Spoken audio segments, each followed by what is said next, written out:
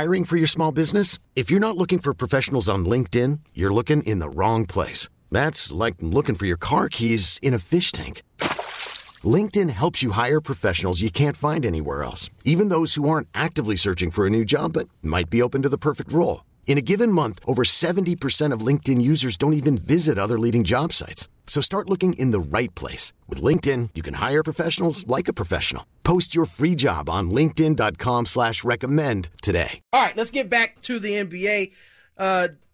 Joining us right now on the line is Radio.com Sports NBA insider Rick Bucher. Insider calls are brought to you by the midsize mattress from Mercedes-Benz Vans. Rick, thanks for joining us today. How are you doing today? I'm doing well, Tony. How are you? We're fantastic. Got to ask you a little bit about the news that NBA may be trying to propose an in-season tournament, a 7 through 10 play-in game, also shorten the season by 4 games. How is this being accepted or not accepted around the league, and what are your thoughts on it? Well, they're talking about having a Cirque du Soleil performance going on in the midst of the game as well. Pretty much anything to keep people entertained and saying, no, I have to watch this.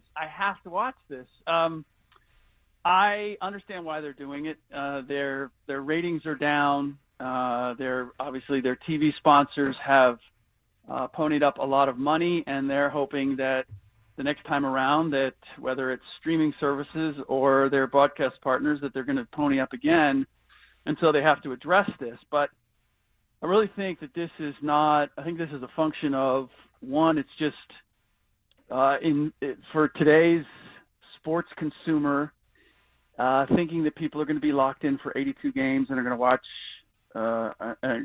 to watch every night simply isn't realistic, largely because I think the audience has changed. The NBA owns more of the sports landscape than it ever has before. We were talking about the Anthony Davis trade to the Lakers the week before the last Super Bowl. I've never seen that happen. I've never seen the NBA dominate the week before the Super Bowl, ever. And if you look through the 12 months of the year, I guarantee you that there are more months spent talking about NBA subjects than about anything else. But that doesn't mean that audience that is talking about those things on social media that are eyeballs or riveted by the conversation are people who are actually interested in watching the games. They'll watch highlights, but they won't necessarily watch the game. So unless they reduce the number of games, and they're really not talking about that. They're trying to find a way to keep it close to the same amount of games and make those games more meaningful. I just don't know that there's a way to make 100-some basketball games a year. Even if LeBron James plays in every one of them, I don't know that that's going to be enough to make people tune into every game. It'll move the needle a little bit, and I understand why they're doing it, but I think it's a reflection of the way we consume sports today, as opposed to that the NBA product itself or the meaning of the games, regular season games, that they've lost their meaning, and that's the only reason people that aren't watching anymore. I view it like this, like the NBA is we should give them some credit for being open to new ideas and new concepts, but the implementation of these things isn't as easy as kind of it seems when you just read about it. How realistic, what are some of the challenges that would face for either of these things to be put into place? And is there really, I think Tony used the phrase, is there really any meat on the bone? Is this substantive? Yeah, I haven't gotten a sense of, I know there is some resistance among owners, and ultimately they're the ones that are going to decide.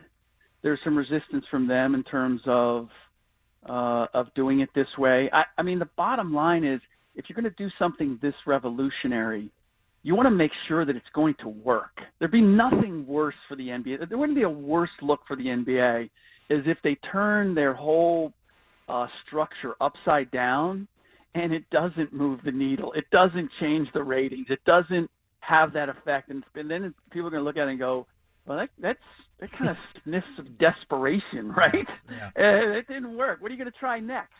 And I'm going to suggest the Cirque du Soleil thing. But I think that it's basically, if you're going to do something that revolutionary, you want to make certain that it works. This is a lot different than introducing. Remember the ball they introduced that was supposed to have the better grip and all that stuff, and that lasted about, I don't know, half a season. But this is more revolutionary than that. I don't know that you can introduce this and then go back. So I think that's the big, is making certain that it would work. And here's the other part. Like, so you can have an in-season tournament, you can do all that stuff. If you're a team that's vying for a championship, and a championship is really the most important thing to you, are you really going to care about that early season tournament? Like, is that going to mean anything? So if it doesn't mean anything to the most meaningful teams, then really what's the value of winning that tournament? So I'd like to see them do some. I'd like to see some tweaks when it comes to the playoffs. I think that having, not having it seeded by conference, just having it seeded 1 through 16 would be more interesting. But they're not worried about people tuning in to the playoffs. They're worried about people tuning into the regular season. And again, I think if you really want to change the dynamic there and make them meaningful, just reduce it to 66 games. Then every game, we've seen this in the lockout years, then every game really does matter in terms of you making the playoffs and your seeding in the playoffs. You can't take any nights off. But they don't want to do that because you're going to lose revenue. Rick Buger, Radio.com insider. Rick, you bring up a terrific point, because I do remember that strike year and how hard teams were playing from the very first game of that season. And it certainly seems like the play-in games could work immediately, and it would bring some intrigue. And I think the reseeding the conference finals would kind of bring some intrigue. Yep. I want to ask you a little bit, because I saw you on Fox the other day talking about the two Southern California teams, Lakers, Clippers, both of them playing some really good basketball. You made it apparent, at least in my mind, that the Lakers or the Clippers are the clear-cut favorite in terms of if those two teams match up towards the end of the season. Based on how the Lakers have played to start the season, any change to that at all? I'm not going to be a prisoner of the regular season. I believe that the Lakers are and will continue to be a great regular season team. The reason that I talked about the Clippers as I did and being clear-cut better is because I think they are better suited as a playoff team. And the Lakers' margin of error is much thinner. You have to have a 35-year-old LeBron James playing the way he is now. You have to have Anthony Davis healthy, and you have to have Danny Green not playing the way we saw Danny Green play at points last year prior to making some big shots at the very end in the finals. He wasn't very good leading up to that. Rajon Rondo has to be able to give you something. Dwight Howard and JaVale McGee.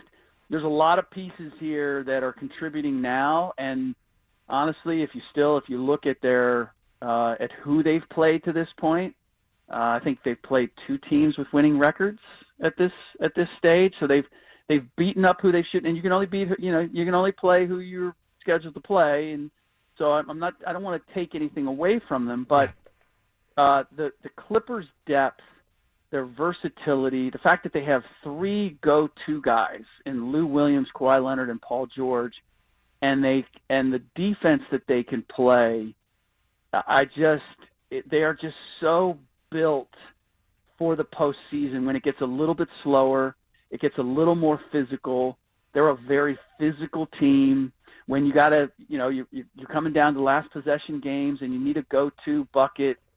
Shoot, having three of those guys, it's like, let me find the matchup. And on the other side, so your go-to is who? I would still think it's LeBron, right?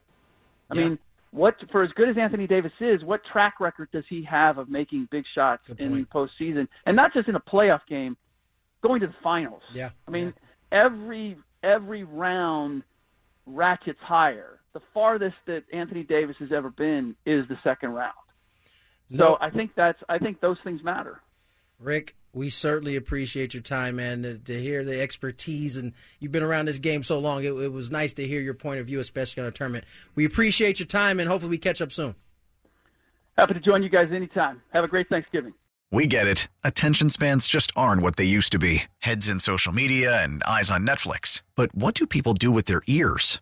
Well, for one, they're listening to audio. Americans spend 4.4 hours with audio every day. Oh, and you want the proof? Well, you just sat through this ad that's now approaching 30 seconds. What could you say to a potential customer in 30 seconds? Let Odyssey put together a media plan tailor-made for your unique marketing needs. Advertise with Odyssey. Visit ads.odyssey.com.